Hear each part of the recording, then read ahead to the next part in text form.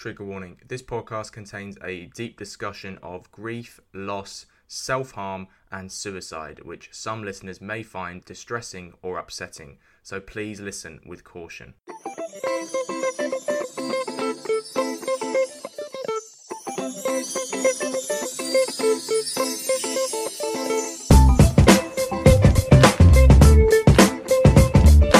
Hi everyone, and welcome back to another episode of the Just Checking In podcast. This podcast, as always, is brought to you by Vent, a place where everyone, but especially men and boys, can open up about their mental health issues, break down stigmas, and start conversations with me, your host, as always, Freddie Cocker.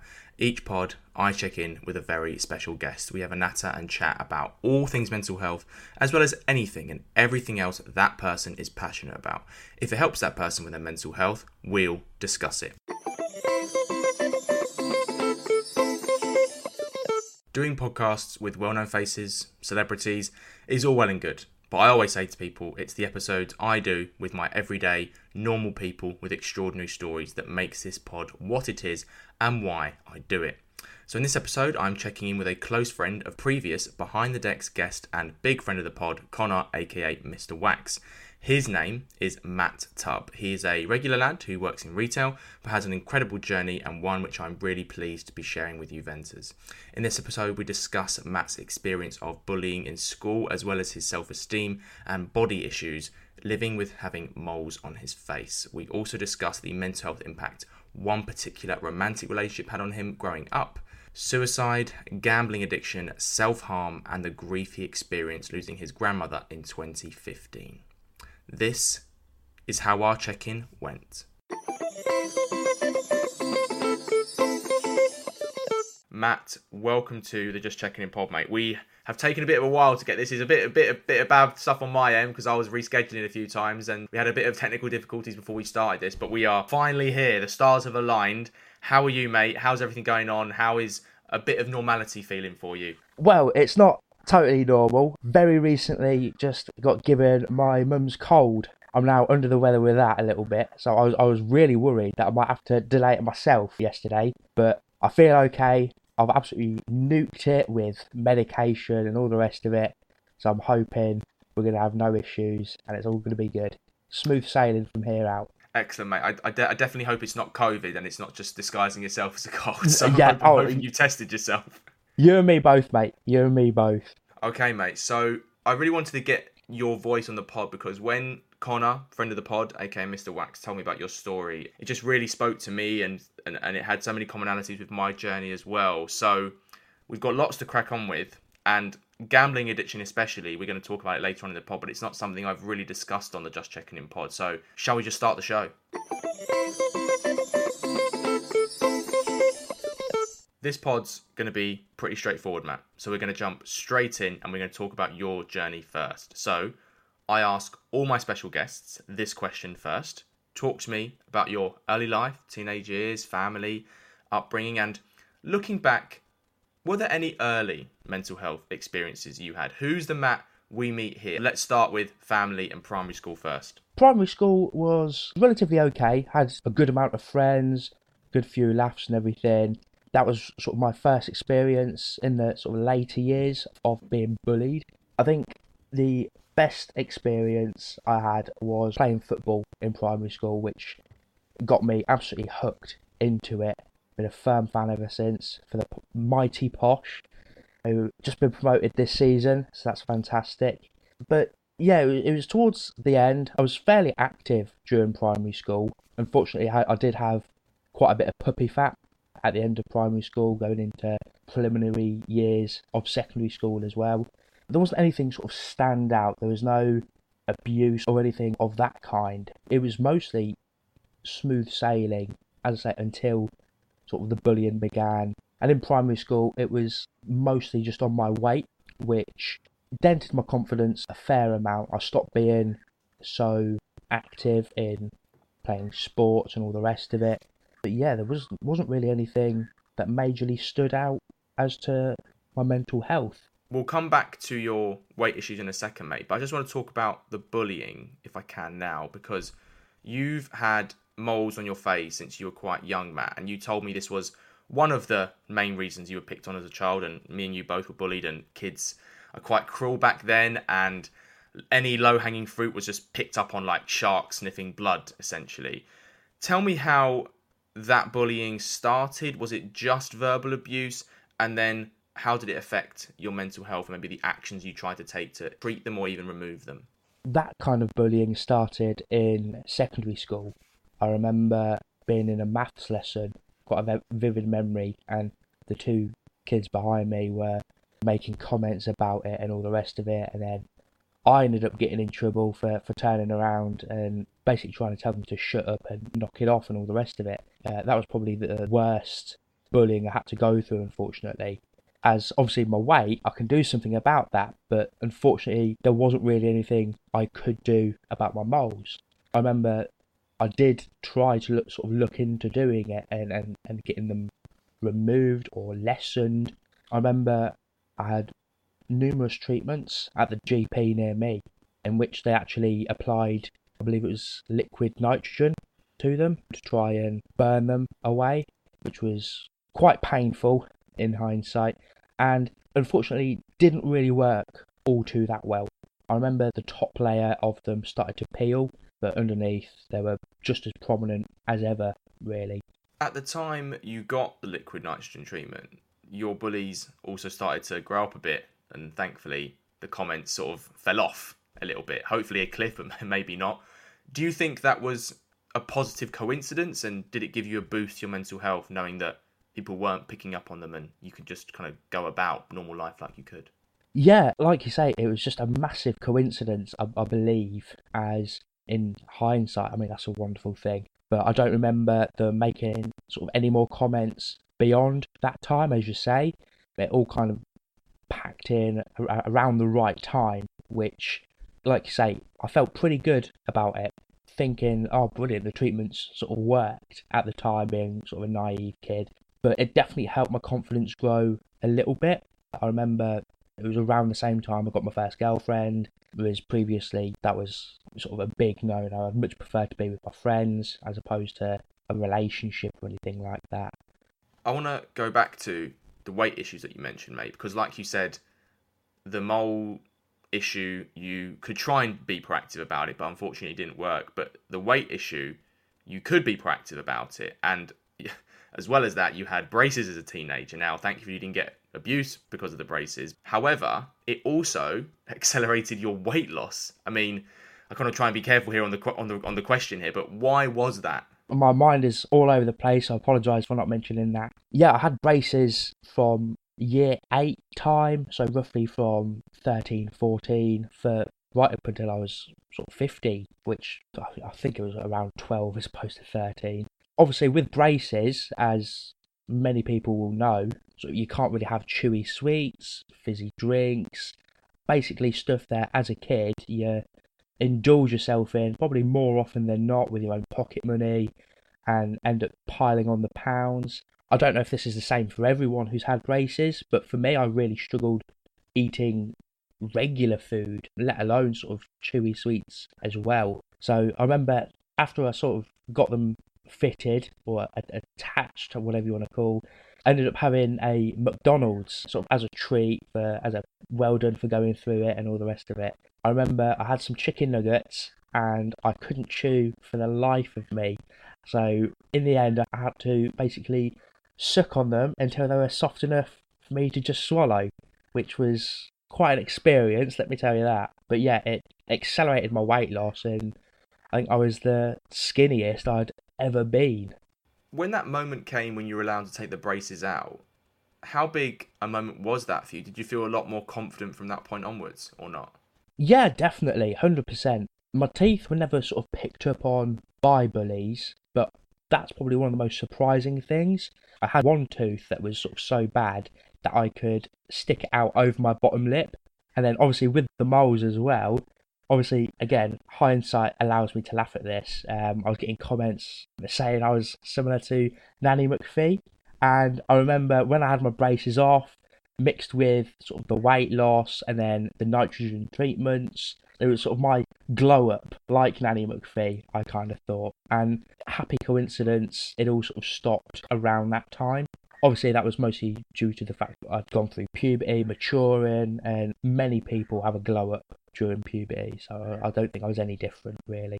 I want to move on to relationships, and you mentioned one there a little bit earlier in the pod, but in 2010, when you were in secondary school, you also had one relationship. It was a bit of a roller coaster for your mental health, let me just say that. Can you set the scene for the listeners and why, even before it started, it was causing you a bit of distress, without going into, I guess, too much detail in respect to the people who were involved in it? Obviously, I won't mention any names due to respect for them. And, I'm at the point now where no grudges are held. So, if they're listening, I'm hoping that, I've just explained my side of the story as opposed to sort of picking anything out. But yeah, I remember I was dealing with just the pressures of school, I think. So I wasn't very, those nice guys you hear about who are like, oh, choose me, I will treat you so good. I was unfortunately one of them. I believe there was never any confirmation or anything like that, but I think I was definitely of that attitude. And I remember I was quite good friends with this one lad, and obviously the love interest was super close friends with. Most people probably know who I'm talking about from my school, as so many people would say, oh, I should totally be together and go out with each other and all the rest of it. For a lot of the time we were hanging out, she already had a boyfriend. It was a pretty toxic relationship, and I was attempting to be sort of the white knight, so to speak, and be like, look, you don't have to worry about that anymore. I'm here. God knows what I would have done at the age of 14, but there we go. So I had feelings for her for quite a long time, probably going on from the age of 14 well up until close to 16 years old. And my best friend at the time knew this, but I remember he text messaged me one night and said, look, I've sort of developed feelings for the girl in question as well. Would you mind if I made a move? This was probably about a week after I'd first asked her out myself, and she said she wasn't looking for a boyfriend at the time. Let's see what happens in the future. And I was a little bit annoyed by him even asking this, because in my head I was thinking, well, I've liked her for well over a year by this point, and you're telling me you've just developed feelings in the last couple of weeks. So in my mind, I was probably thinking, yeah, go for it, mate. Let's see how well this goes. So I said, yeah, go for it. I want to say tongue in cheek, but obviously there's no way to get that across. At my age, it was mostly just me having a tantrum, so to speak. He asked her out, and she said yes, and they started a relationship together. So yeah, that was quite fun. You told me off air that you believed it was your fault why you had those, I guess, indecisions about wanting to go out with her initially, because you didn't object to him asking her out. I doubt that made things any easier, because you said to me there was no bad guy in this situation. Despite that, how difficult was that period for you? Yeah, definitely. Like you say, off air when we spoke about it, there was no bad guy. If anything, he was the good guy in the situation, because a lot of people at that age, especially, wouldn't have even been like, look, are you okay with this? But he actually did. And that's something that I don't think it was until I got older that I actually appreciated, that he went out of his way to check with me as opposed to just acting on his feelings.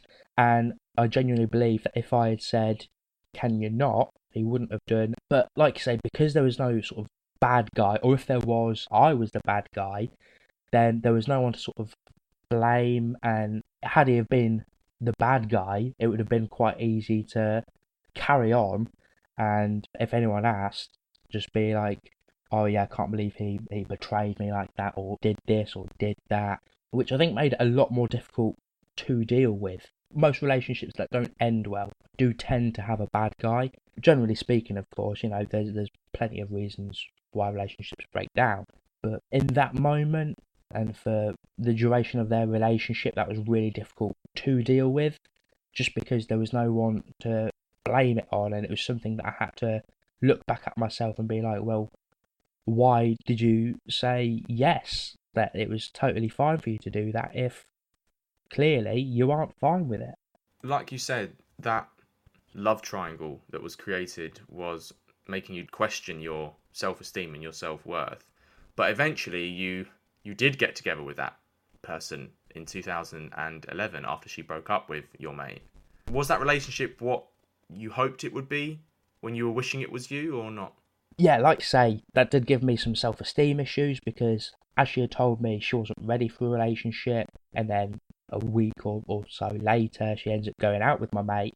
I was thinking, well, I must be the deciding factor. She doesn't want to be with me. Is it because of how I look? Is it because of things I do? That was quite difficult to come to terms with. Things, unfortunately, didn't work out for them. And, as things hadn't worked, it wasn't an immediate thing. I think there was a few months where her and I would be hanging out again, sort of in our group of friends.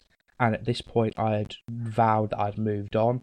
As midway through their relationship, I became civil with them. I would talk and hang around with them again. Whereas previously, I was just sort of avoiding them, trying to live in my own world to forget about it, which I think definitely helped.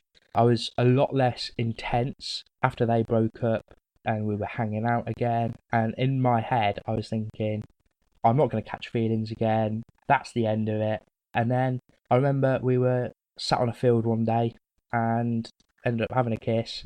And things sort of went from there. And then we finally sort of got together after months of will they, won't they. I'm definitely no Ross, but yeah, it was quite a fun development that I definitely wasn't expecting, to be honest. You told me off air that despite all the fun that you had, you weren't the partner you'd have liked to be during this point in your life. I mean, you were a kid back then, so no one's perfect. But why did you say that? And then what learnings did you take from the relationship when it ended? I think because of, by this point, with the bullying and what I thought was normal anxiety and everything, in hindsight, they were sort of the early warning signs, which sort of came out of nowhere, really, about dark thoughts like what's going to happen. It was very difficult for me as it was my first relationship as well, which I only got the idea of how to be a boyfriend from TV shows and films and all the rest of it, which, I mean, you don't need me to say is just a terrible idea. Only in fairy tales does it ever work out like that. You can't apply what you see on the screen to real life. I don't think I was trusting enough. I don't think I was patient enough. I never sort of stopped her from going out with her friends or anything like that. It wasn't to that point, and I was so caught up and I think very complacent as well. In the first few months and everything, I was very much of, I've got to do everything I can to try and keep her, be as nice as I can, do things for her and all the rest of it. But after that point, I just got super complacent and it was very much me doing the bare minimum. I don't think I was very honest with her. Obviously, we'll come back to this, but that's around the same time I picked up my gambling addiction. And, I was very dishonest about that. I'm no therapist or anything, but I believe that because of the hardships I had with my self-esteem and confidence, I think that definitely had an effect. I think if I'd had a little more self-belief in myself, I probably would have been a much better boyfriend. And with how we started as well, I think it was, as sad as it is to say, I think it was doomed from the start, just because of the circumstances prior to actually being together. Nothing on her end, of course, but for my thoughts and my feelings, that what if, she didn't like me like that? I was just constantly worried that things were going to just end between us. So I think I had the completely wrong mindset going into the relationship. For a few months it was relatively okay, we were happy, but then after probably about 6 months or so, I got into that complacent mindset from there, and I just wasn't as caring or attentive as I should have been. Despite all of the relationship turmoil you were going through, it was at the start of sixth form where your, I guess, true in inverted commas mental health difficulties began, Matt. You exhibited symptoms of depression in particular, and that was at the time when you decided to drop out of sixth form altogether. Why was that? And then tell me about your journey at this point and the Matt we meet here. We were still together by sixth form. We went to the same college and everything. I was doing performing arts, which isn't the most glamorous thing in the world. I think I went for that for the stereotypical reason. But you hear people only go for those kind of courses because it's an easy ride, which isn't true at all. And this is coming from someone who took that option because of those stereotypes that it was an easy ride.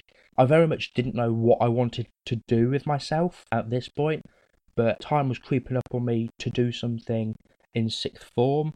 So it was very much, this seems like the place I can have the most fun and do the least amount of work, which, again, it was just such a negative attitude, which I think was the main sort of symptom of my depression or anxiety, whichever it might be, that sort of causes that thinking, the whole lack of motivation and not really wanting to do much or wanting to do the least that is possible. So by this point, I was well and truly complacent with my relationship. I was at the point where, in my head, I was thinking, yeah, she's not going to leave me. I can do whatever I want. We don't have to talk all the time. We don't have to go out on dates or anything like that. I remember, and I think this is karma for how obviously she ended the relationship probably a couple of years after this point. I remember actually having a night out with my mates. I didn't do anything, didn't cheat or anything like that, but I was talking to them because at the time they were all single and they were, living life to the fullest and all the rest of it. And I do remember thinking and saying to them, oh, part of me wishes that I was single, and we can all have a laugh and all the rest of it, which I suppose is a normal thing to think. But I do remember having that in the back of my mind, thinking maybe I do want to be single, and then feeling incredibly guilty for even thinking that and sort of wasting her time. So that was quite difficult. I just ended up turning it to someone who I didn't like, and I don't think many of the people, the friends especially I've got in my life now, they wouldn't have liked. The big trigger for you here wasn't relationship based, it was actually a mix up with your coursework. Why was that moment so overwhelming for you at this period? I remember we had an assignment, it was midway through the first year, and we had an assignment due for Christmas, and I left it to the last minute, lack of motivation, but just left it to the last minute, did everything I could to avoid doing it, and then probably in the last 48 hours before it was due in, I cracked on with it and got it all done. Handed it in, received general feedback about it, it was okay, and then I totally forgot about it, left it, and then it was probably the month before I'd finished my first year of college that they came back to me and said, oh, your assignment from Christmas still had a bit more you had to do to it. That's going to be due before we leave, or before the college year is over, so we need that within the next couple of weeks or so. And I think that was sort of the breaking point. I'd struggled to motivate myself to go to college. There were days where I woke up and I thought, oh, I just can't be bothered today. Which, again, in hindsight, was probably symptoms of my depression building and reaching not a dangerous point, but definitely something that should have caught attention and spoken to my GP about. And I remember when I got that feedback, it totally annihilated sort of the rest of my motivation to go to college, because I thought, well, I can't remember what I had for tea last week, let alone this assignment over Christmas. I've got no idea what I have to do, what I'm going to do. And then in my head, I was just like, well, fine, that's it. I'm not enjoying myself. I'll just drop out of college, which is actually what I ended up doing over the summer holidays. I finished up at college, and that was it. I didn't go back for my second year. Initially, I was just making excuses. Oh, I'm not feeling well. Something's happened. Can't get in for whatever reason. Just rubbish excuses like that, just to avoid having the discussion of I don't want to do it anymore, which wasn't so bad at the time, just because I did have a job, thankfully, that I could sort of fall back on. There's a lot of sort of stigma around people going through mental health and all the rest of it. If they're not at school or they've got a job, they're wasting themselves, they're sponging off people. I think you've really got to know someone's story and understand what they're going through and their struggles before you think he's just lazy or she's lazy because he or she doesn't have a job or isn't going to college. If I didn't have a job, I think things would have gotten a lot worse for me a lot sooner. I want to move on now, Matt, because another big trigger for your mental health difficulties was not just the mix up with your coursework, but it was losing your grandmother in 2015. Now, despite her old age, you weren't really prepared for it, were you? Because she had a very sudden stroke. If you could, just tell me about the build up to this event and then maybe the grieving process and where you were when you found out she had passed. I believe I was around 16, 17 at the time, and I was very fortunate that prior to this, the only sort of dealing I had with death was from a few pets that I've had previously. So this was my sort of first human relationship that unfortunately ended with a loved one passing away. Leading up to it, there was no feelings of poor mental health in terms of that relationship. I always had sort of a good relationship with her. She would always look after me when my parents were at work over the sort of weekend. I remember she used to take me to a little place called Newages, where I think she would do the bingo. She would always buy me a comic book or something that I could flip through while I was there. They were sort of some of my fondest memories. Prior to the stroke, she had a couple of sort of accidents. She had a couple of falls just because she was reaching old age.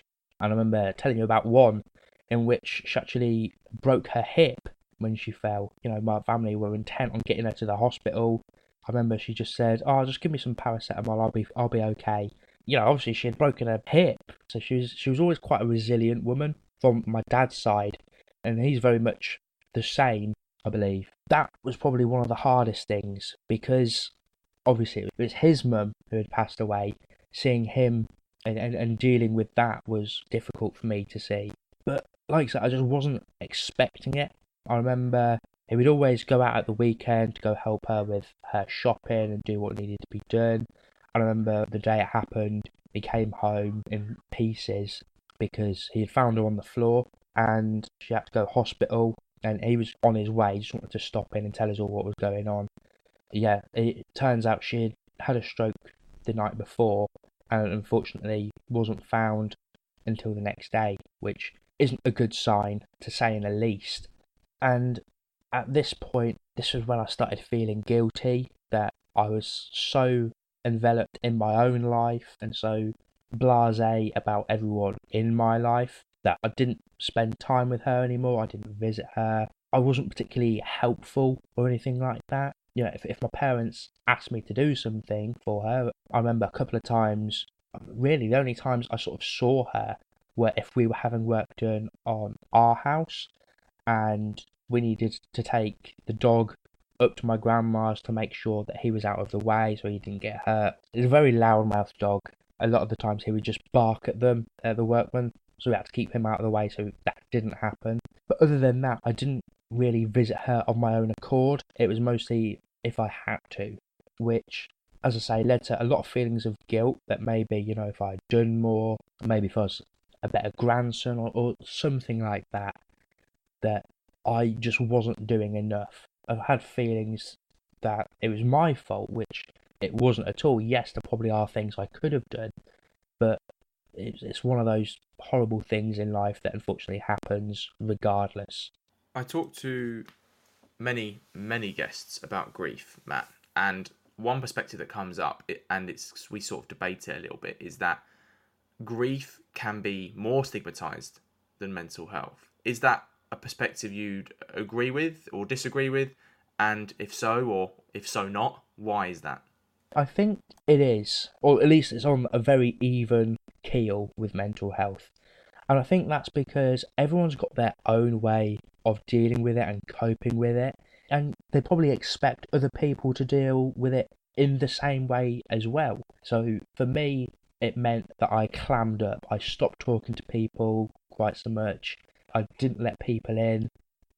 And I was very much sealing my feelings and thoughts off to the world, which, combined with my poor mental health at the time, or my worsening mental health at the time. I don't think it had reached rock bottom level yet. It was definitely on the way there though. But I think with that, I wanted to sort of shut myself off, and it was definitely the bad move. But my parents would constantly be talking about it, whereas I just didn't want any reminders. In my mind, I sort of still blamed myself, and talking about it just made me feel worse and feel even more guilty that it was having such an effect on everyone. But yeah, it's the same with everyone in terms of grief doesn't get the credit it deserves for making people feel as bad as it does.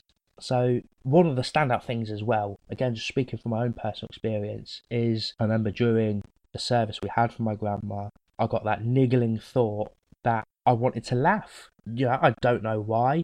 It's probably one of those intrusive thoughts that you hear so much about, which, as far as I'm aware, everybody has. I've had other friends say that they find inappropriate things funny and all the rest, and that's just probably their way of dealing with it. And this was my first funeral at this point, or the first one I remember anyway, and it was so surreal, crying my eyes out, and then trying not to stop myself from laughing, or trying to stop myself from laughing. Because of sort of things like that, a lot of people keep how they grieve a secret, unless they're very outgoing about it. So, you have those people who are quite talkative about it and share how they feel and things they think. What I see is the correct way, the healthy way. I'm sure there's so many people who know a lot more than I do that there is no healthy way to. What the healthiest way to grieve is what you're comfortable with. But considering in my mind that I had this stereotypical way of this is how I've got to grieve, and I wasn't doing that, again, that just was quite overwhelming for me. I want to move on to Matt as an adult now, because you've had quite a lot of mental health difficulties, mate, as an adult, including 2 attempts to take your own life. Let's start with the first one.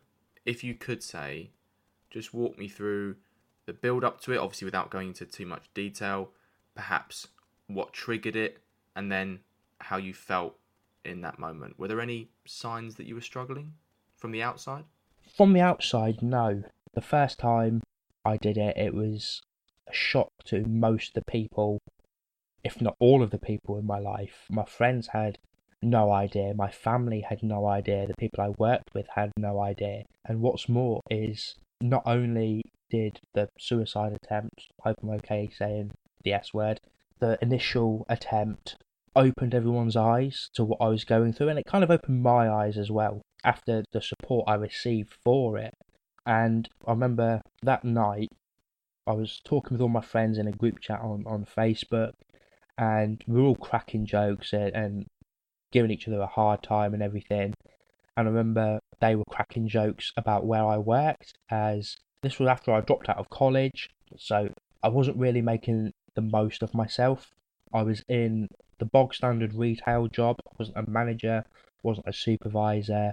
I was doing the regular cashier stuff, stocking the shelves, which there's nothing wrong with that, and I shouldn't have felt ashamed of that. But there was always that part of me that thinks I'm wasting myself here. And because so many people said that I was wasting myself as well, I don't think they meant it in a malicious way. It was more of a you can do anything you set your mind to way, in an attempt to inspire and motivate me to do more with myself, as opposed to being stuck in the same rut, doing the same thing.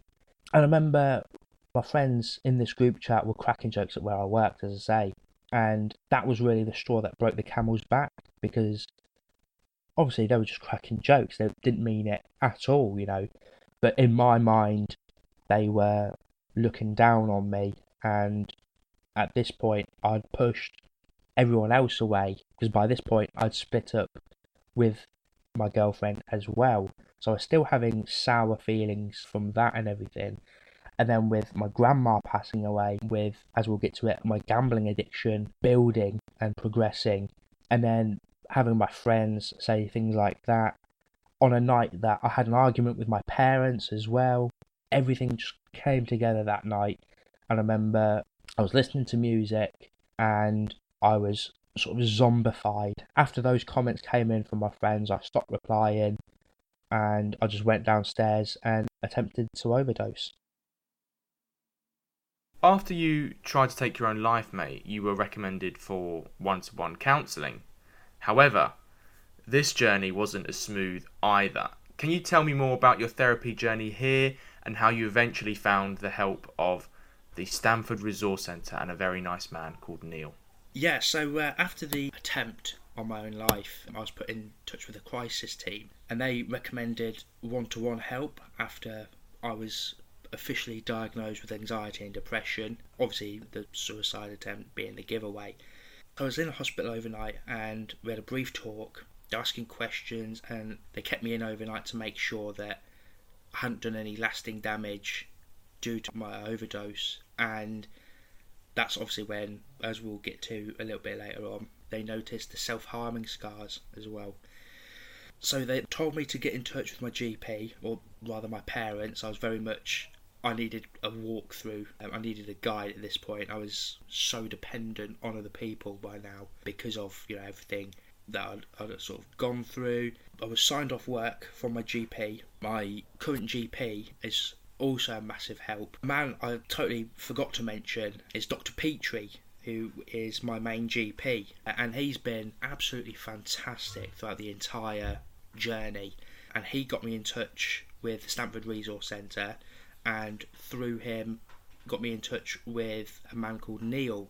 And the Stanford Resource Centre are full of absolutely wonderful people who do a fantastic job for people from all walks of life with all different mental health illnesses, I think is the appropriate term. And I remember him because while I was very clammed up, I was very locked up at this point, he was one of those people who made it so easy to open yourself up to.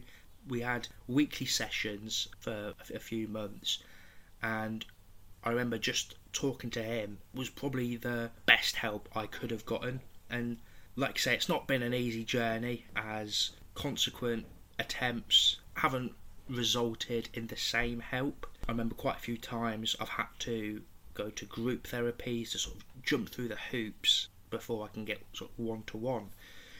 And unfortunately I've not ever reached that point. So to this day, Neil remains probably one of the people who's made the most difference in my life, just because some of the things he said that definitely stick with me, and I think will be comforting to a lot of people out there who are listening who have their own struggles and their own demons. But I remember he was saying on the statistics of people with mental health, he said previously it was 1 in 5 people struggle with mental health. Obviously at the time he was telling me this, now it's classed as 1 in 3 people have poor mental health. He then went on to say that he disagreed completely, and he said that at some point in their life everybody will have some form of poor mental health, whether that be grief, whether that be breakups, whether that be anxiety, depression, schizophrenia, bipolar, anything like that, you will deal with in one way or another.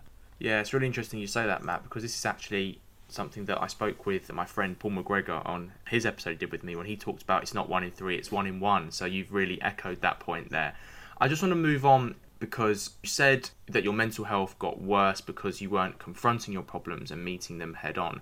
Have you got better at doing that now and stepping out of your comfort zone? And also, now you've survived both these attempts, what have you learned about yourself, and what maybe is the one thing you wish other people would know about suicide that might have helped you back then? I've 100% gotten so much better at doing that ever since it's been in the spotlight, so to speak, and that's with my parents knowing, with my friends knowing. I've definitely started opening up a lot more. I tend not to keep too much to myself, if anything at all. If I have an issue now, I'm a lot more likely to talk about it. And interestingly, it was only even up until this very year, I'm still getting to grips with being open and honest about everything, as it was only sort of earlier this year in 2021 that I was honest with my gambling addiction to my family, my parents. We'll get back to this obviously, but they were just so supportive. The one thing that always kind of irks me about people's views on suicide is when they say that it's selfish. I think it's an easy cop-out just to say it's selfish. I think it's more to do with the fact that it's the final hurdle that people do to deal with their own issues. I've probably worded that horrifically. What I mean is that, for example, while for some people it might be medication, for some people it might be talking with people. Unfortunately, for a lot of people, the final solution, that's the word I couldn't think of, is to unfortunately take their own life, which I can understand, and I think a lot more people need to understand that they're not doing it.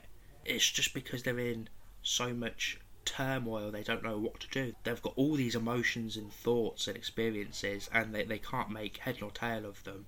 And I think rather than just saying they're doing it because they're selfish, I think it needs to be looked on as it's a last resort. As someone who attempted it myself, I'm probably very biased, but in my mind, I wasn't thinking about anyone else, which is probably where people say it's selfish. But in my mind, I was just thinking I would do anything to not have to deal with this anymore. You've mentioned it several times during the pod, Matt, so we're going to come to it now, which is the topic of self-harm. So throughout this period that you were in a very bad state with your mental health, you were self-harming. And it's important to state to the listeners that self-harm can take many forms. It can be overeating, it can be stereotypical methods, such as cutting or lacerations, it could be drinking excessively, it could be substance abuse, it could even be gambling addiction, which we'll come on to in a second. When it comes to your self-harm, break down that stigma for me. How did it affect you, or what did it give you? Was it an emotional release? Was it a way to vent your emotions? And then, without going into too much detail, how did it take place? To be honest, it took place in pretty much all of the ways you expressed. I was overeating, I'd feel down, so I'd comfort eat. That was definitely something that took hold. It wasn't really too much of an issue, as obviously thanks to my braces, I was fairly skinny at this point. It's only really something that's very recently I'm seeing the effects of, especially with the lockdown and everything. No doubt I'm not the only one who's put on a few pounds during the lockdown, but it's definitely something that I'm wary of. Not so much fixating on as I was when I was younger, but definitely something I need to keep a lid on. Drinking as well was a big factor. By this point, I was struggling to sleep, which just made everything so much worse. If you don't have a good night's sleep, you're setting yourself up for failure in terms of dealing with your mental health. So I was struggling to sleep, and the one thing that always helped me fall asleep, I say that very loosely, it's mostly passing out really, was just getting drunk. So every day after work, I would head to the pub, I would get myself loaded, getting home, blacking out, and then waking up or coming to the next day thinking, oh brilliant, I managed to actually get some sleep last night. Obviously it was the wrong kind of sleep, if any kind. I wasn't doing my brain any favours. It wasn't getting the rest it needed to help crack on and focus on my journey, which just led to everything getting worse and worse. And I remember probably the most physically destructive way was, like say, with cutting and lacerations, the stereotypical way. I always chose areas that people couldn't see unless I wanted to show them, which obviously I wouldn't, or rather I wouldn't to those sort of random people. I'm at the point now where I'm quite happy, or I was quite happy showing my parents when they asked, my doctor, those kind of people. It's not something I just sort of pop out when I first meet someone. And I think I did it because it was the only thing I could control. I was losing so much sense of control with not being able to sleep. I couldn't control that. I couldn't control what I was thinking, how I was feeling. That was something that I could finally control. So if things were going bad, I would use that. And as well as the essence of control, it was for punishment as well. So if I'd done something awkward or said something awkward or upset someone or done something that I shouldn't have done, that's when I would turn to that sort of method. there are many listeners who might not understand how anyone can deliberately hurt themselves when they're already suffering. So if there are people like that who are listening, what are the right things to say if they know someone in their life is self-harming? And maybe what are the wrong things to say too? The most important thing is not to judge, which probably sounds so cliche, but for me at the very least, one of my biggest anxieties and worries is being rejected. Not so much in a, if I ask a girl her number and she says no, I can live with that kind of thing, but being rejected as a person, and for not being taken seriously or not being appreciated for who I am. I think a lot of people make the mistake of, for people they love, and I remember I've heard other people say this, that they've told their partner, and their partner, they've tried to be supportive. The road to hell is paved with good intentions. And I remember a friend saying that their partner said, if you love me, you won't do it anymore, to try and get them to think of someone else. I can kind of understand sort of why people would say things like that, but it's very much a case of that's probably the absolute worst thing you could say, because you're not giving them an option, you're setting the rules for them, and if they have a moment of weakness, as everybody does, and they do unfortunately return to that kind of behaviour or doing that, even if it's just on a one-off, because you've said, oh, you wouldn't do this, you feel like this, or essentially emotionally blackmailing them in a way. Because of that, they're just going to feel even worse. And speaking from my own experience, and the friend who told me about this, about their experience as well, they'll probably just end up taking more extreme measures. And if you know about the prior one, you definitely won't know about the more extreme one. So I think rather than just saying don't do it, even if you don't want them to do it, it's not a case of being like, I'll do it if you want to. It's just saying, well, for me at least, I know everybody's different, but for me, saying things like, I wish you didn't, you don't deserve it, just making sure they know how appreciated and loved they are for who they are, and just saying that if they do it, so for example, saying to someone, if you do it, I'll be sad, but it's not going to change how I see you. I'm not going to see you as weak, I'm not going to judge you, I'll be sad that you're doing it, but I'm always here if you need, and I'll look after you, and just something like that, just to let them know, so they don't feel like if things are really bad they can't do it without feeling even worse, but just so that if they do turn to do that or try to do that they've still got someone they can fall back on. The final part of your journey, Matt, is gambling addiction, which is also a form of self-harm in many ways. Now, it started after your first suicide attempt. Just tell me about how and why your urge to gamble began, how it affected your mental health, and then what point you realised it was maybe more than just a habit and you were no longer in control. Off air, we actually spoke about how it was such a recent development, and I mentioned it briefly earlier. That's sort of the final thing I've had to hammer home. Yeah, it mostly started when I was 18. It was very much a case of, I always used to watch the football with my dad. He would always go to the bookies on the Saturday morning and put some bets on and all the rest of it. Because he'd been doing it for so long and limiting himself so well, it was something he was very much in control of. And while he was probably spending more than he needed to or should have, it wasn't more than he could afford.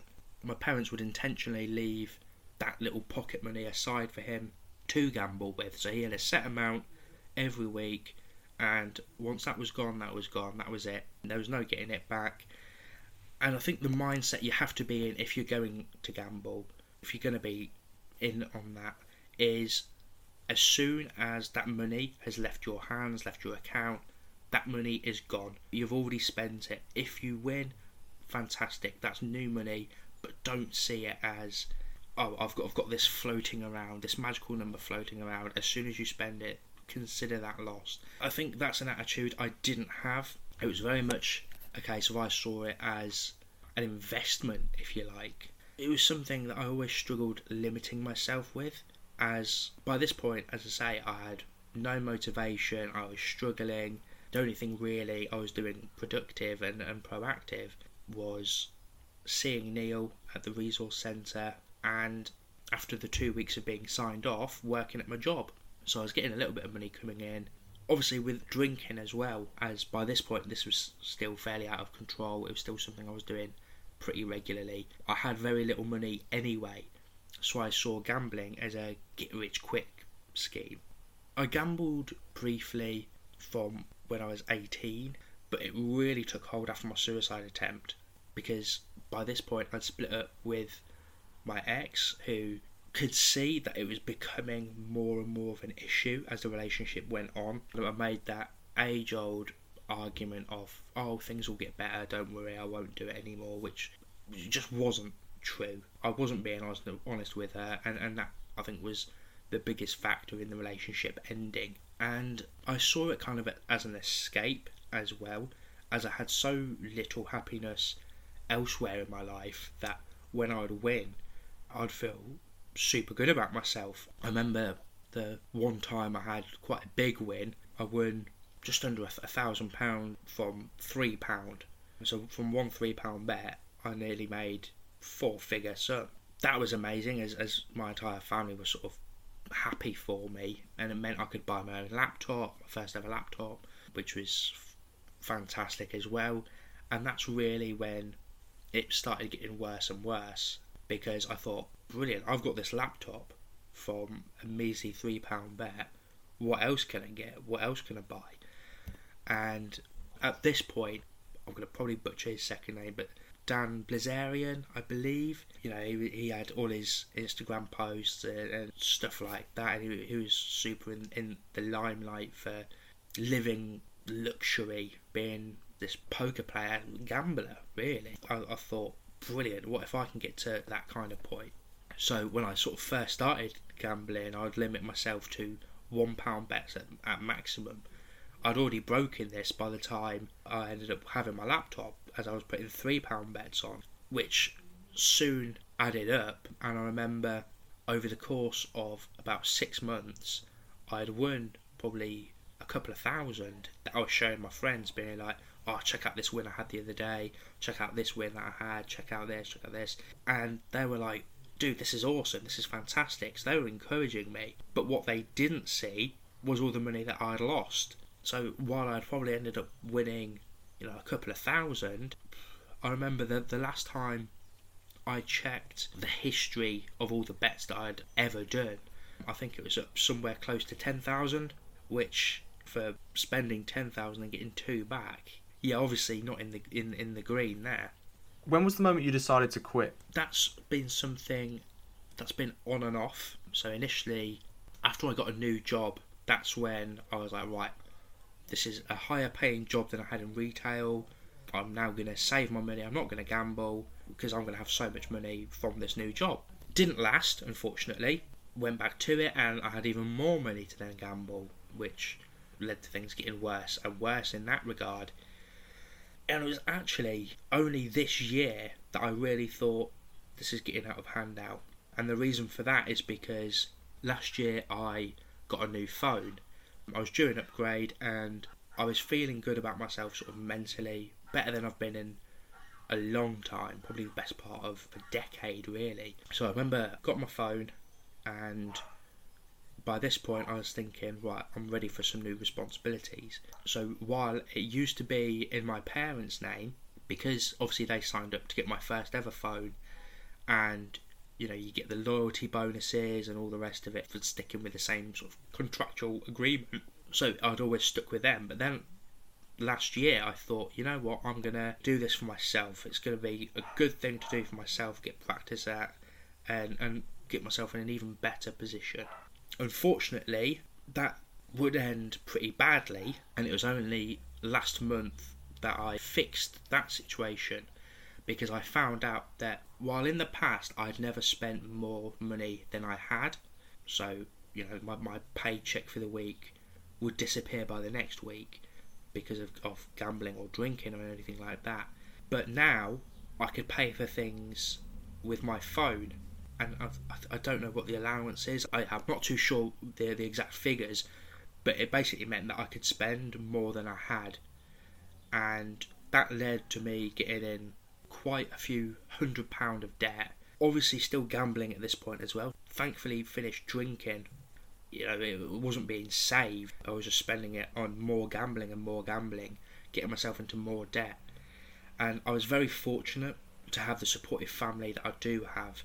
So many people, I think, have it, and that's not to take anything away from my circumstance, but so many people have it a lot worse, because I'm blessed that I had my brother who lent me the money I needed to pay off all my debts and wipe the slate clean, so to speak, and then pay him back when I was able to. And that sort of opened my eyes, because I calculated how much I owed him, I calculated how much I owed my parents, and I worked out that, if I keep gambling, I'm not going to be able to pay them back, and I'm just going to get myself into a worse position than I was before.